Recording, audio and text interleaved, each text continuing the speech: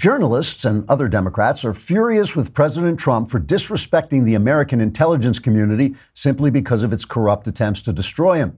On CNN, Chris Cuomo stared into the camera with an expression he hoped was soulful instead of just sort of blank and idiotic, and he declared, quote, "Normally, I'm willing to twist any set of circumstances to put the president in a bad light, but this time I'm doing exactly the same thing. It is simply rude for the President of the United States to interrupt our intelligence officers while they're right in the middle of lying about him," unquote.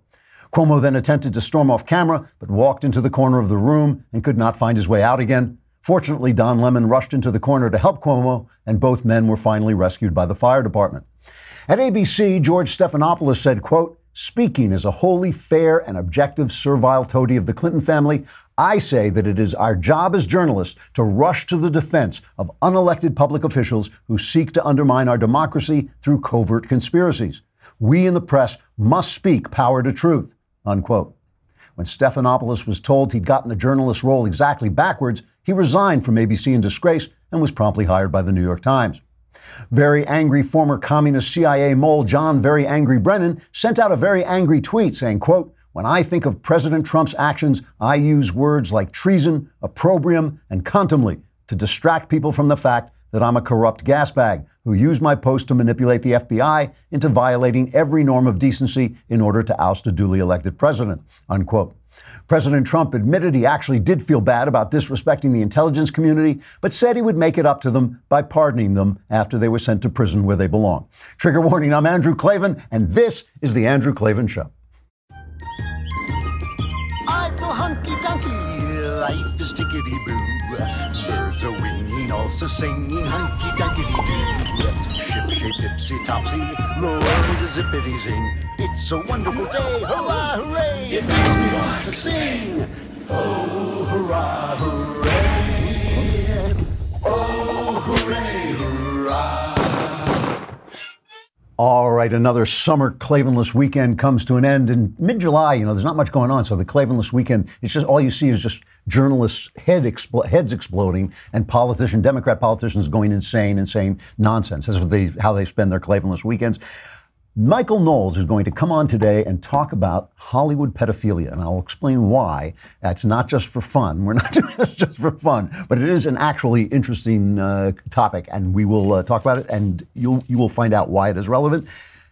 But meanwhile, let's talk about the fact that it's summer, you're going out a lot, you're entertaining yourself, and you're flashing your credit card around so that by August, you should be able to look at your credit card debt and say, oh my God, my life is over.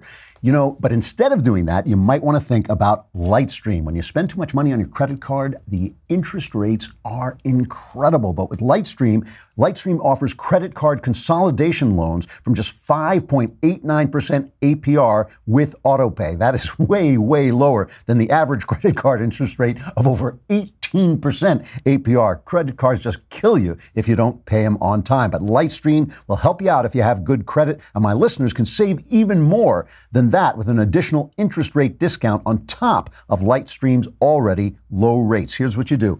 You get this discount by going to lightstream.com/Andrew. That is lightstream.com/Andrew. You could get your funds as soon as the day that you apply and get out of credit card debt. This is subject to credit approval. Rate includes 0.50% auto pay discount. Terms and conditions apply, and offers are subject to change without notice. Visit lightstream.com for more information. So one of the things that's really important to remember as you watch all the craziness that goes on in the press, especially in the summer when they haven't got a lot of news, so they're just actually feeding off their own rage and stupidity. One of the things you have to remember is the same machinery that attacks President Trump, the same machinery that sells socialism, the same machinery that sells abortion, the same machinery also makes people famous and successful. It's the same machinery, right? When you hear me go off on the New York Times and call them a former newspaper and make fun of them all the time, you're looking at a novelist who knows that he will never get a review in the New York Times again, let alone I'll probably never even get a bad review because they wouldn't go out of their way to give me that much attention. So you don't meet that many people. That doesn't make me a hero. That just means I have a different set of priorities than a lot of people have. and I'm a different age than a lot of people have, and I don't really care what the New York Times thinks about me. I don't think it's going to matter to me in the long run. But most people, especially young people, if they're up and coming and they're working in the business and they're working, even if they're writing nonfiction, if they're writing fiction, if they want to be in the movies, if they want to do all kinds of things, the same machinery that is selling you socialism, selling you abortion, selling you all the things that the Democrats want to sell you, selling you open borders, that same machinery is the machinery they need to become famous. So you have to understand that when you're seeing these character assassination wars that are going on right now, what you're seeing is this weapon that has been unleashed on us in a celebrity society, a society where any publicity is good publicity. You're seeing that machinery kind of going out of control. I mean, this happened with Ben last week. It was just appalling. This actor, what was his name? Mark Duplass, I think. He tweeted about Ben. He said, I don't agree with Ben. He was talking to his fellow liberals. He said, if you want to follow somebody on the other side, you might want to think about following Ben Shapiro. He said, I don't agree with him on much, but he's a genuine person who once helped me for no other reason than to be nice.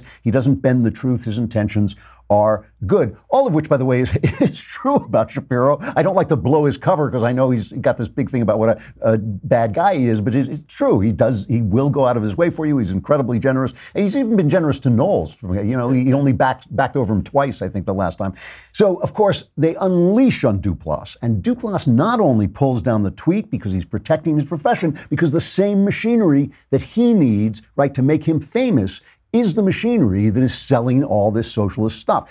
But not only does he pull the tweet recommending Ben, he then gets out and he says, basically says that Ben is hateful. He says he's racist. You know all the stuff, sexist, racist, homophobic, all this stuff that Ben actually isn't. So he now throws Ben under the bus.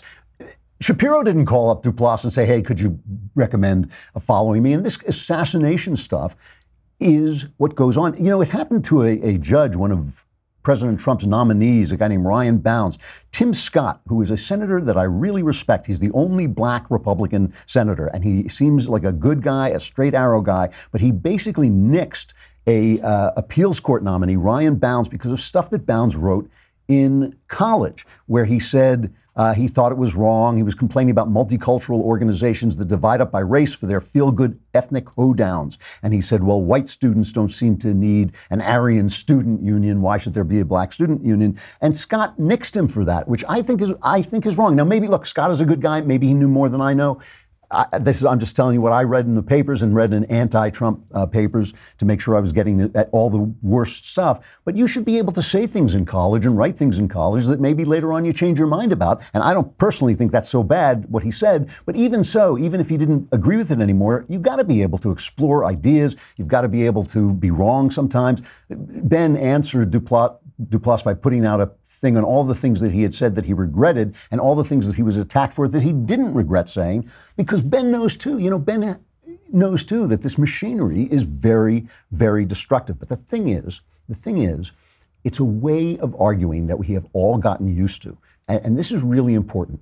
When somebody says something to me that I disagree with, I say, here's why I disagree with that. I don't say, oh yeah, well, I researched you, and back in college, you slept with a girl who'd had 5 drinks. That's not an argument. That is not an argument. When somebody says we should have socialism, it's not an argument to say, well, you slept with a drunk girl in college. When somebody says we should ban abortions, it's not an argument to say, oh, well, you once stole some money from a store. That's not an argument. And so the problem that the left has is they have this huge machinery and everything they think is untrue. Socialism destroys the economy. Abortion really is killing. I mean, you can make arguments for abortion, but you have got to accept the fact that you are killing what will be a full human being in time. This woke stuff is pure racism. Even so-called corrective racism is racism. And because all this stuff is true and open borders do increase crime and they're just insane because you need borders to have a country, all these things, their arguments are bad. So character assassination is what they've got, right? And so they've built this big machine that not only sells democracy, this socialism, not only sells anti-democratic means, not only sells abortion, not only sells open borders, it also sells publicity. It also sells favor. Let me show you it's almost hilarious. It would be hilarious if it weren't so awful. Brian Stelter is plugging The Handmaid's Tale. Now, you all know The Handmaid's Tale is this dystopian thing based on a novel. I read the novel. I haven't seen the show. I will tell you that the show is made in part by people I know and people I have worked with who I think are as talented as anybody in Hollywood, as talented and intelligent. I'm sure the show is good. I just didn't happen to like the novel, so I didn't watch the show. But they're selling this, a dystopian show in which women have lost all their rights and they're forced to go around dressed like the flying nun in those big hats. I don't know what the point of those big hats are. Sally Field at least could fly around wherever the hell she lived as a nun, but I don't know why they're wearing these in this thing. But anyway, they wear these hats and they're forced to have babies, blah, blah, blah, blah, blah. Brian Stelter is promoting this as, in fact, The Handmaid's Tale people have promoted it as being an actual commentary on Trump's America. Just listen to a minute of this. It's unbelievable. In the world of Trump, plot lines that were once thought to be too outlandish are no longer. I would be very happy if my show became irrelevant as quickly as possible. Bruce Miller is the creator of Hulu's breakout Emmy-winning series, The Handmaid's Tale. Conceived before the election, the chilling show went on to capture the lightning of the current political environment. Our writers' room is very news aware. Trump pushing out all these hot button issues brings them to the fore and they become conversations in the writers' room. Hard to fathom, since The Handmaid's Tale is a dystopian show set in a made-up place called Gilead, where women's rights have been stripped under a twisted totalitarian regime.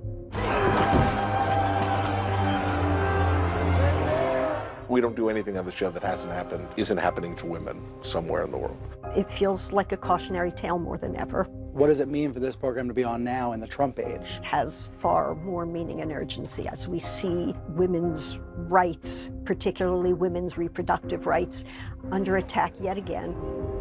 Unbelievable. Now, when he says that we don't do anything on the show that isn't happening to women somewhere in the world, I agree, but it's happening in the Muslim world, not this world, not the world that we live in, the lovely Western world that we live in, where women have any right you can imagine. There is an argument to be had about abortion that we were not allowed to have because the Supreme Court shut the political process down with Roe v. Wade. There's an argument to be had about abortion. It is not just about a woman's right. It is also about the baby's right. There's another person involved.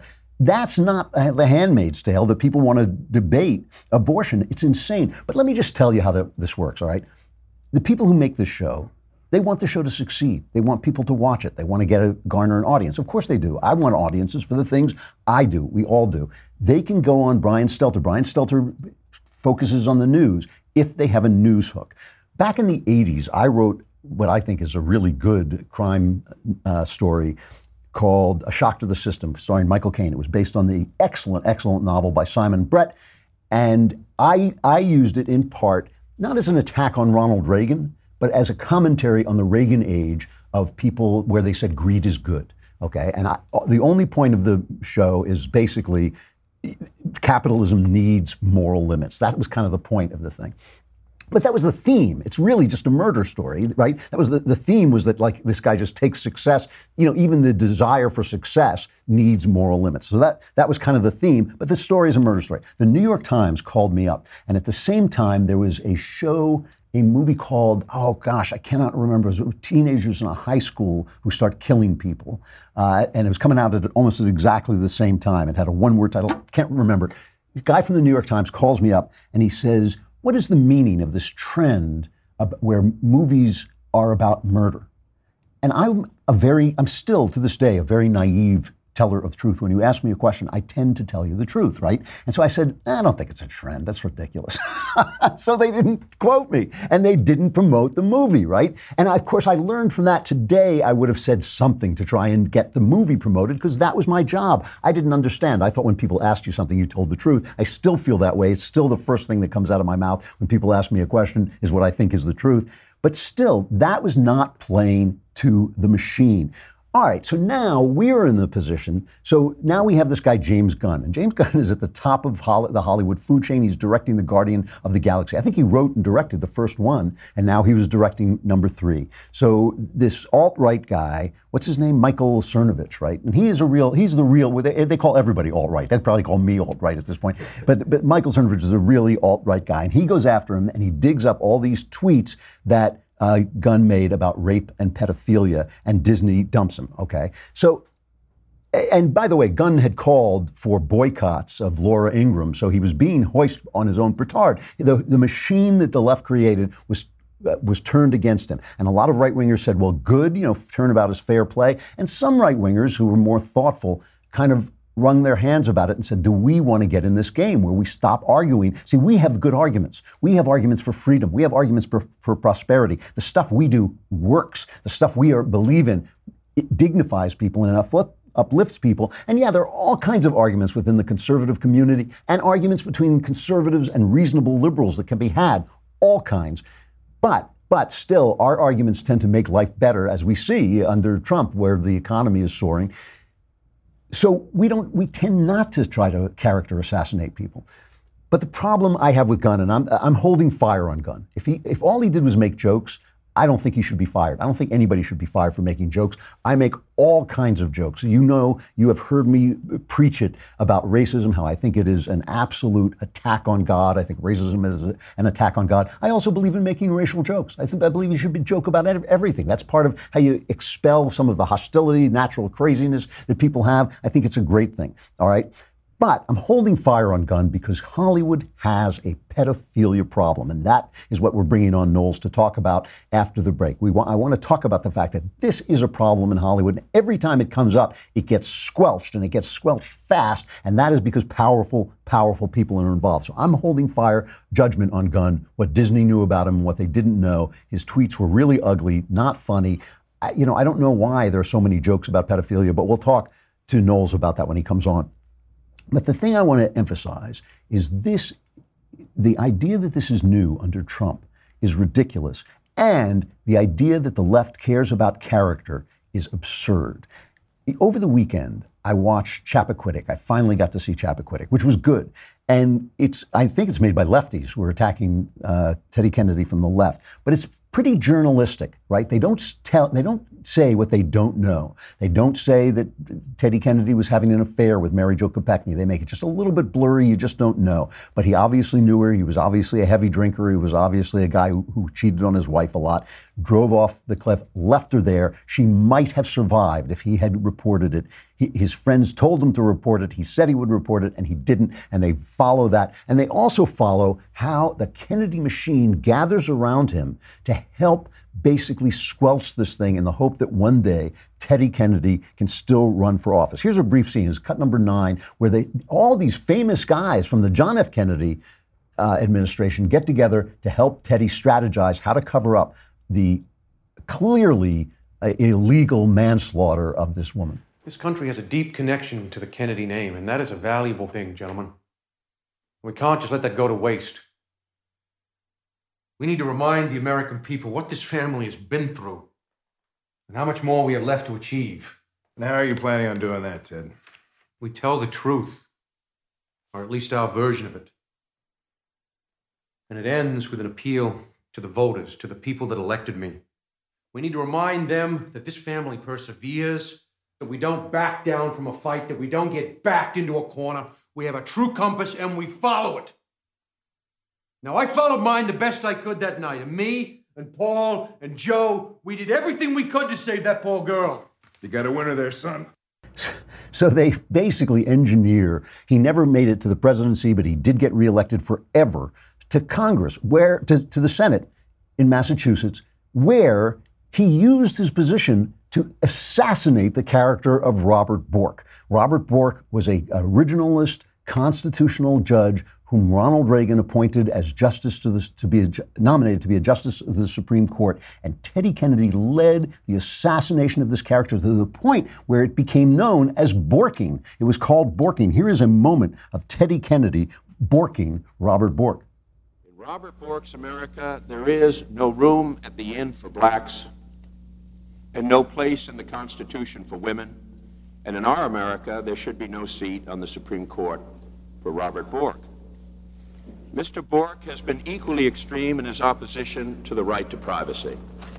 In an article in 1971, he said, in effect, that a husband and wife have no greater right to privacy under the Constitution than a smokestack has to pollute the air. What I hear you're saying here now is that the test that was used about 90 years ago, and which was the basis for discrimination against women, is the standard that you would use. You may be able to elaborate on it, but that's at least what I'm hearing. It was appalling. I mean, by the end of it, they were saying, well, Bork had tried pot in college. How could you serve on the Supreme Court when you had violated the law? You know, that was the kind of thing they did. This was a really fine justice, and he was destroyed by these guys. It was appalling. And here is a guy who drove this woman off a bridge, left her there, went home to establish an alibi. There's no question that he did this, that Teddy Kennedy did this. And it looks like the people who found her said it looked like she did not drown in the car. She suffocated as the air ran out of the air bubble in the car, and it may have taken her as long as 25 minutes, which meant if he had gotten out, run to the nearest house, called the police, she might have been saved. I mean, it's an appalling, appalling story. Here is just some clips from our friends at Newsbusters of how the news handled the death of Teddy Kennedy. Listen to this. We're going to begin something. Can you see this going by? It is a scroll, and it's going to continue. We will not finish it before we take a break, because it's Senator Kennedy's legacy, 46 years of service, 300 bills passed. If you're in a wheelchair, that ramp is thanks to Ted Kennedy. If you earn the minimum wage, you make more because of Ted Kennedy. The heavens were weeping for Teddy Kennedy today. They forgot to mention if you find yourself suffocating in a car, that's because you can thank Ted Kennedy as well. My point is this, right? The character assassination machinery and the machinery that sells Democrats' version of America, the socialism, the America is always wrong, the open border, the abortion, this is the same machine. It is the same machine, and it has zero moral authority. And if people cannot stand up to that machine, if people are so ambitious, if they're so eager for good publicity, if they just are so desperate to have an acting career or a directing career, they can't stand up to that machine, then you have a machine for the destruction of conservatives, the destruction of conservatism, and the destruction of anyone who stands up against the Democrat deep state. I mean, that is what you have. And that's what we're seeing. And that is why it's kind of, that's why it's really hard for me to attack Trump, even when he does things I don't like, because I understand that Trump as a celebrity understands the machine and is using his celebrity to fight back against it. He's using essentially the same methods that they use on everybody else. And so like over the weekend,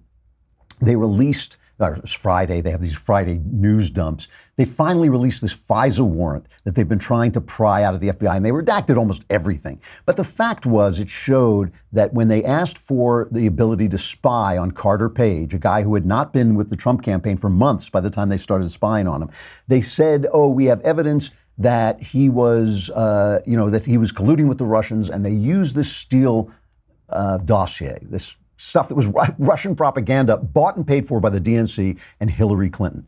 And they didn't say, they said, well, it may have been collected, in a footnote, they say it may have been collected by people trying to get, Oppo research on Donald Trump. But that could have been anybody, right? That could have been one of his fellows. It could have been Ted Cruz. It could have been anybody. They did not say its provenance. And they basically lied. It was just a mistake. And this actually does justify what Devin Nunes said was happening when he and his committee released that report saying this was unfair. So now they're seizing on the fact that there was this footnote to say, oh, this disproves everything the Republicans say. One of the most dishonest news pieces I have ever seen, and that is saying a lot, it was in the front page of the New York Times. They call it news analysis. Now, everybody who reads the New York Times with open eyes knows that news analysis means an editorial that we're putting on the front page. Even by that standard, this was incredibly dishonest. This is Charlie Savage writing this piece about this FISA warrant. And I don't want to get into the deep weeds about it, but he says, when President Trump declassified a memo by House Republicans in February that portrayed the surveillance of a former campaign advisor as scandalous, his motivation was clear. It was to give congressional allies and conservative commentators another avenue to paint the Justice Department's investigation into Russian election interference as tainted from the start. But this past weekend, Mr. Trump's unprecedented decision, which he made over the objections of law enforcement and intelligence officials, had a consequence that revealed his gambits shaky foundation. The government released the court documents in which the FBI made its case for conducting the surveillance, records that plainly demonstrated that key elements of Republicans' claims about the Bureau's actions were misleading or false. You have to get like 12 paragraphs down. I lost count of how many paragraphs you get down before you find out that everything in the Republican memo was true. You have everything. And it just, he goes on and on and on before you get down to the bottom thing. And Adam Schiff, who, as I say, is playing by the Joe McCarthy handbook, no question about it. Adam Schiff is still just throwing these charges out at Trump. Play the Adam Schiff cut just to show this is embarrassing. If this isn't what Putin wants people doing, I don't know what is. Well, I certainly think he's acting like someone who's compromised, and it may very well be that he is compromised, or it may very well be that he believes that he's compromised, that the Russians have information on him. We were not permitted to look into one of the allegations that was most serious to me, and that is, were the Russians laundering money through the Trump Organization? The Republicans wouldn't allow us to go near that. I hope that Bob Mueller's investigating it, because, again, if that's the leverage the Russians are using, it would not only explain the president's behavior, but it would help protect the country by knowing that, in fact, our president was compromised. You got to play Trey Gowdy's response about Russian collusion. This is hilarious. Gowdy said there's no evidence of Russian collusion. Listen to this. I have not seen one scintilla of evidence that this president colluded, conspired, confederated with Russia. And neither has anyone else, or you may rest assured Adam Schiff would have leaked it. So that's why they've moved off of collusion onto obstruction of justice, which is now their current preoccupation. So if he had the evidence, Schiff would have leaked it. I mean, that's pretty good. So the point I'm making is always remember, if you make The Handmaid's Tale, and I'm not saying the show's no good. Like I said, it's made by some of the most talented people I've met out here. If you make The Handmaid's Tale, you go on Brian Stelter and say it's about Trump, you get the publicity you need, you get the audience you want. If you're Ben Shapiro and you get slimed, you're pretty much on your own. I mean, we will stand up for Ben because we know who he is, but Brian Stelter ain't going to do it. The New York Times is not going to do it. ABC, NBC, CBS are not going to do it because the machine is all on one side, and it's the same machine that both slanders and creates the success that a lot of people are looking for. All right. We're going to talk about why I'm holding fire and judging whether James Gunn was just making jokes or not with Michael Knowles as we talk about a little tiny problem that Hollywood has with little tiny people. Well, that is coming up. But first, I got to say goodbye to Facebook and YouTube. Come to thedailywire.com and you could watch the whole show if you would just subscribe for 10 lousy bucks. You know, they're giving us hell on YouTube. They're making it so hard for us to promote our stuff on YouTube. So if you come on over to thedailywire.com for a lousy $100 a year, you can watch me, you can watch Ben, you can even watch Knowles if you've had a few, and you also will get the Leftist Tears tumbler in which you can drink your Leftist Tears hot or cold.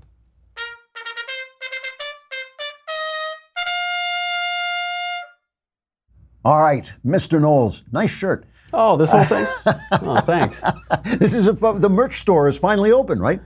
So, we've been promising that the merch store is going to roll out every 5 minutes for the past 3 years. But I don't know. I've been wearing some shirts on the shows. Yeah. Some people have been getting emails. You see what you get. I like it. The fact that you're wearing a Shapiro shirt shows you're a very forgiving individual. Well, it's self-preservation. At this point, Ben is ready to bulldoze my entire studio. So I think, I've got every once in a while, I've got to get a Shapiro shirt on. I think I agree with Mark Duplass. He's a wonderful guy. He only has tortured you, death by 500 cuts. It could have been death by 1,000 cuts, but it's a sanctifying experience. Look, I'm a Catholic. We're all about mortification. This really is helping me out. That's right. It's good for you. So here's the thing.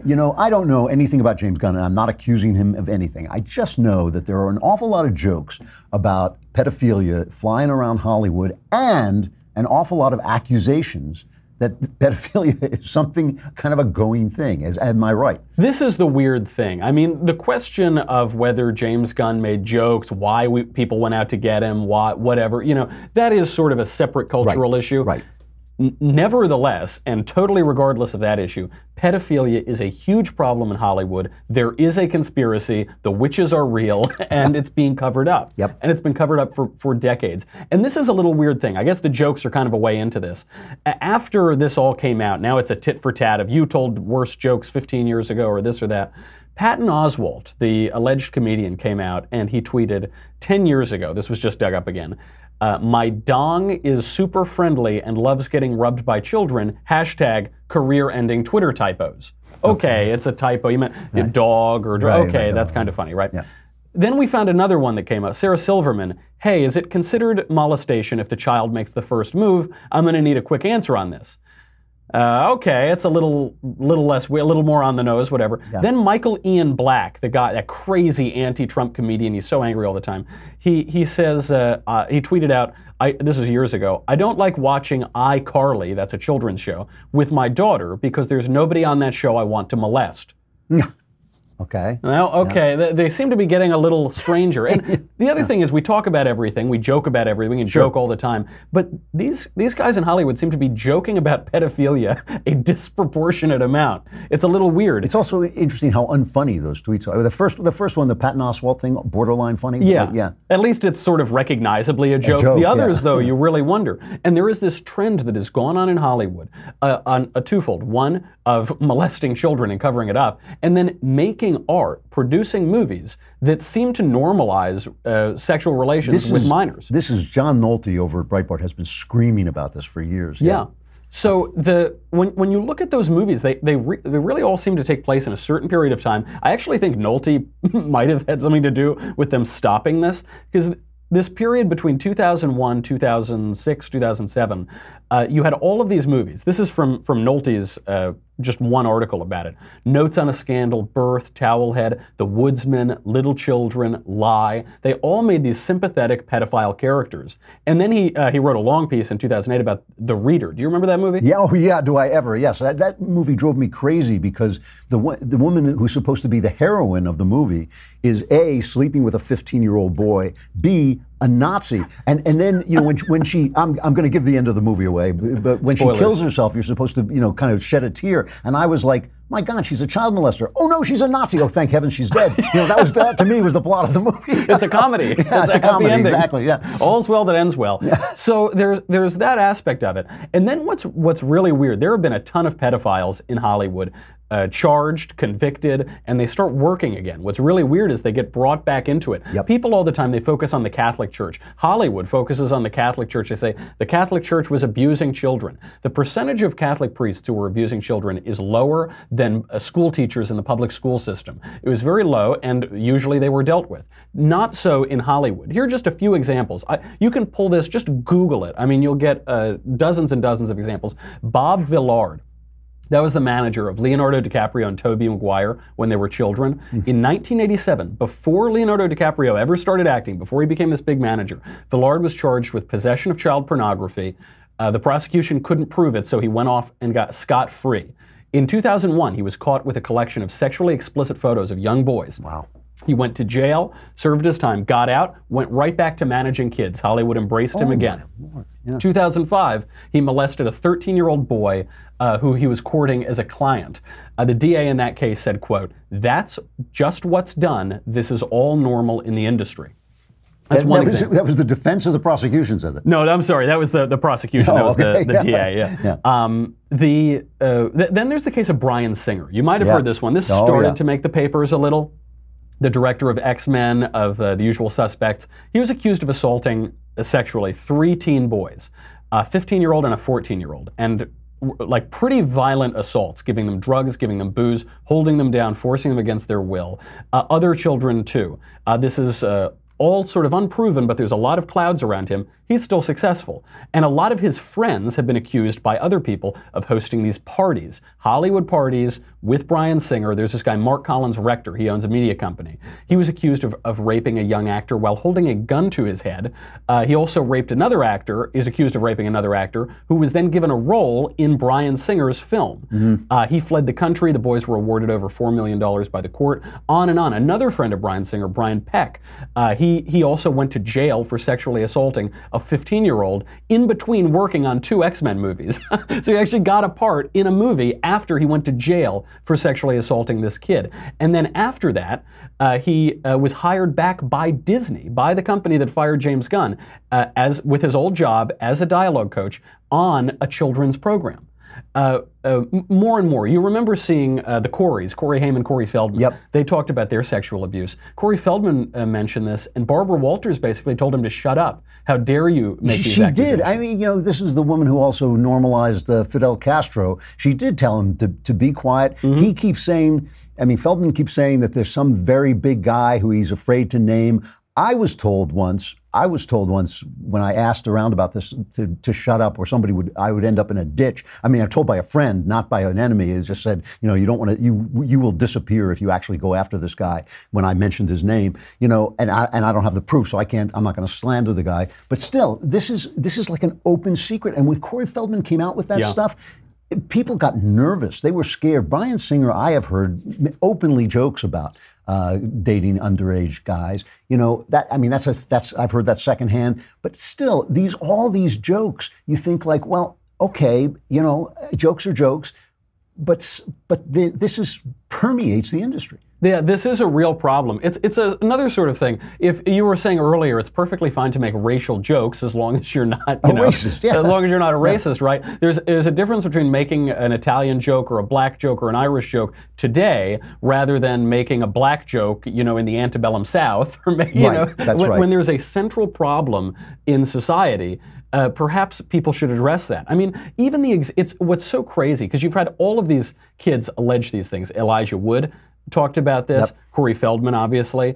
But we haven't even brought up Michael Jackson yet. Yep. We know Michael Jackson gave Coke cans full of wine that he called Jesus juice to children. He regularly slept with multiple children in his bed who he was not related to. We know because investigators found it. He kept a huge stash of porn, as well as a sexual imagery featuring children, S&M, sadomasochism, animal torture, and sacrifice. This is all according to that 2003 investigation.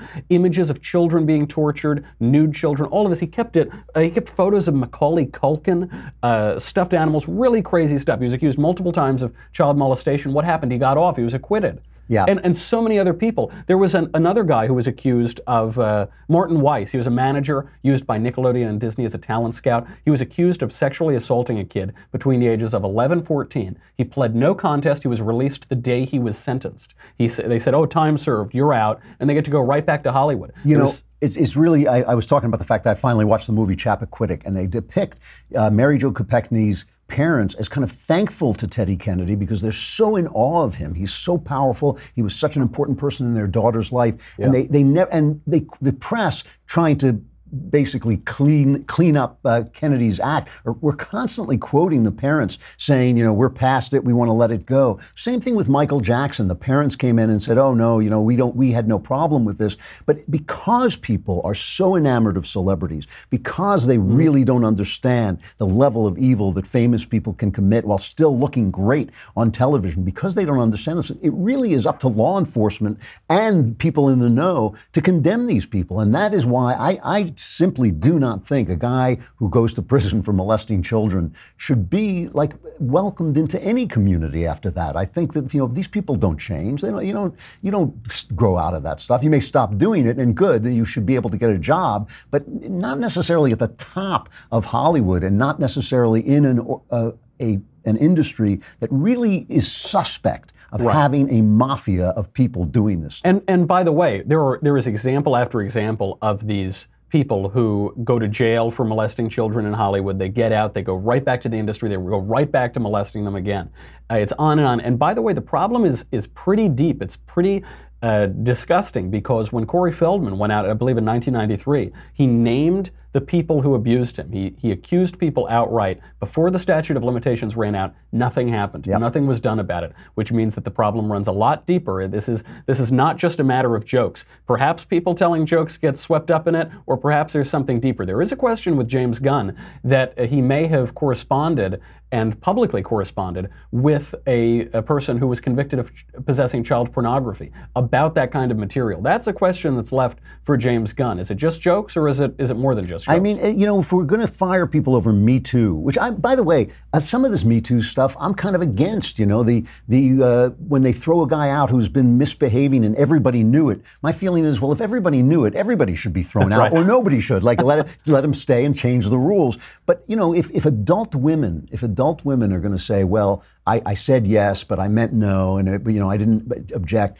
Well, who's going to defend children? I mean, if we're going to stand up for women, which is fine with me, aren't we going to stand up for children too? It is just absurd. It really is. It's an unpleasant topic. I'm sorry you had to deal with it, but I think it is really important that people understand that something is genuinely rotten on this subject in the state of Hollywood. Well, I have to tell you, it is a thoroughly and profoundly unpleasant topic. But you also made me watch South Side with you and Barry that time. Was worse. So, all right. You know, I'm a sadist. You're a sadist. That's my sexual thing. I must be a masochist, and you're clearly a sadist. Exactly. What are you talking about on your show today? Today, I'm going to be talking about the double standards. It'll open with James Gunn, but I want to talk about how Donald Trump is basically like Samuel L. Jackson in Pulp Fiction. He is the vengeance of the Lord upon hypocrites out here, and we'll analyze why that's a very good thing and pretty ugly too. You're going to get invited to the White House one of these days, which will never happen to me. All right.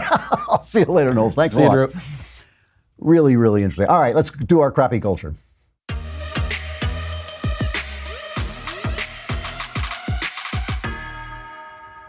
So over the weekend, at the suggestion of my beloved wife, I watched or started to watch a comedy show by a Tasmanian woman, which is, I guess off the coast of Australia or something, named Hannah Gadsby. And she is a lesbian.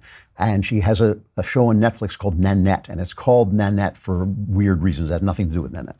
But the show starts off with her making mildly funny jokes. And she's kind of charming. She's got a charming presence, making mildly funny jokes about being a lesbian, la la la la. Then about 15 to 20 minutes in, she changes the tone and says basically she's retiring from comedy because she feels that she's using humor to hide her pain. And then she starts talking about the fact that she was molested, she was abused, and it's really angry, and especially angry against men and white men. It's too bad for them, it's their time is over, and you stink, and all this stuff. It's really angry stuff, totally unfunny, totally uncharming.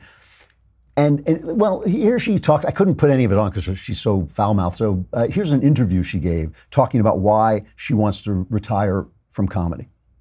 Well, I think in real life, there's real power in the humour, to do it with humour. And, because that, when you talk about things with such weight, it doesn't do anything. In fact, it weighs you down more. To do it, to talk about those things with a friend with lightheartedness or the attempt at humour is an attempt to connect.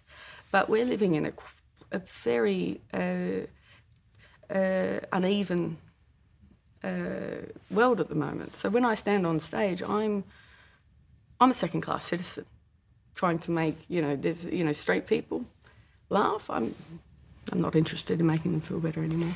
She's not interested in straight people anymore. So she's at war. Now she just wants the anger. She just wants the pain. At Ricochet, my pal John Gabriel wrote a spectacular piece, really great read. You should look at it, called "The Left Gives Up on Comedy," and he talks about how this basically deconstruction of her own show was praised. And he says the New York Times acclaims the set as comedy arguing against comedy. According to The Atlantic, the most radical thing Hannah Gadsby does in Nanette is simple. She stops being funny. Cosmopolitan raves. I cried just thinking about Hannah Gadsby's new stand-up set Nanette. Those definitely aren't tears of joy. Perhaps Gadsby is dropping stand-up comedy for stand-up tragedy. Halfway through her set, the Australian comic officially announces that she's retiring. It's probably not the form to make such an announcement, she adds. Anyway, he goes on to say that Gadsby is just the latest progressive giving up jokes. Comedians' mostly celebrated moments these days are laughter-free. Jimmy Kimmel was praised for weeping through a monologue about healthcare policy. Kathy Griffin fainted during her stand-up set about blowback from her faux Trump beheading. Saturday Night Live highlighted a somber musical elegy to Hillary Clinton. In a 2017 wrap-up, the New York Times enthused that the most memorable moments of the year in comedy were not funny. And John Gabriel ends at Ricochet. He ends this age of political buffoonery, media panic, and perpetual outrage is a comedy goldmine right when many comedians are losing their sense of humor. The thing is, of course, comedy comes from pain, and of course, comedy comes from anger. We all have pain. We all have anger. Comedians are people who can translate that into something golden. How would it be if I started telling a story, if I wrote the next season of Another Kingdom and I put it up and halfway through I said, you know, the only reason I can tell these stories is because I've been through a painful emotional journey myself. That is what informs my knowledge of mankind. And now I'm going to stop the story. I'm tired of telling the story. I'm just going to tell you about my emotional pain. You know, it's cheating. It's not what I'm there to do. It's not doing your job. I'm sorry she's in pain. And by the way, I think she's right that comedy can reopen the wounds. I know that writing fiction does. I know that one of the things I really dislike about writing fiction is that I have to leave pathways open to pain that I would have long been over, childhood things and that I would long have been over if I weren't constantly reopening the wounds to get at the source of feeling that I put into stories. That's part of my job. If I don't want to do that job anymore, I can stop. But it's none of your business. I don't have to bother you about it. You're not paying for that. You're paying for the story. You're paying for the comedy. This is deconstructing something to the point where there's no longer the thing that you are paying to get. And as Gabriel points out in his excellent piece, The Left Gives Up on Comedy, she's there to entertain. We're here to be entertained. We have our own pain. We have our own anger. We want some comedy to get us away from that. And if she is so angry that she can no longer laugh, maybe she's right. She should retire, but she should also get a psychiatrist. All right. I'm Andrew Klavan. This is the Andrew Klavan Show. We will be back again tomorrow. We have got Daniel Silva tomorrow. Yeah. Excellent interview with the great thriller writer Daniel Silva. He was just terrific, and it was a really good interview. Be there then. We will be there as well.